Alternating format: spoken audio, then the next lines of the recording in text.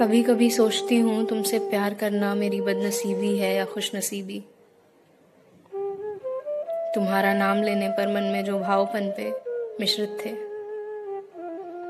मैं कभी समझ ही नहीं पाई कि तुम्हें प्यार कर पाने की बात याद करके खुश हो जाऊं या तुम्हारे ना मिलने की बात पर रोऊं।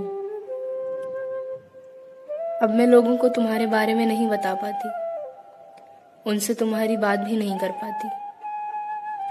जब अकेली होती हूँ तो तुम्हारा नाम धीरे से बोलकर देखती हूँ कि मैं कहीं तुम्हें भूली तो नहीं। नहीं भूल पाई, शायद कभी भूल भी नहीं सकूंगी। अब मैंने लिखना लगभग छोड़ दिया है। नहीं, तुम्हारी वजह से नहीं, बस अब मन नहीं होता। प्यार करना हमेशा से मुश्किल रहा मेरे लिए। किसको कब कितना प्यार करना है मुझे कभी समझ ही नहीं आया।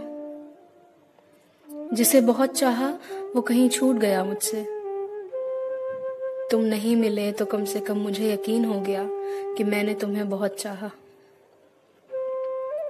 हो सकता है अगले कुछ सालों में जब इसे पढ़ूं तो खुद पर हंसने लग जाऊं, लेकिन अभी इस वक्त मुझे और कुछ नहीं सूझ रहा बजाय इसके कि मुझे प्यार है तुमसे, बेहद प्यार है।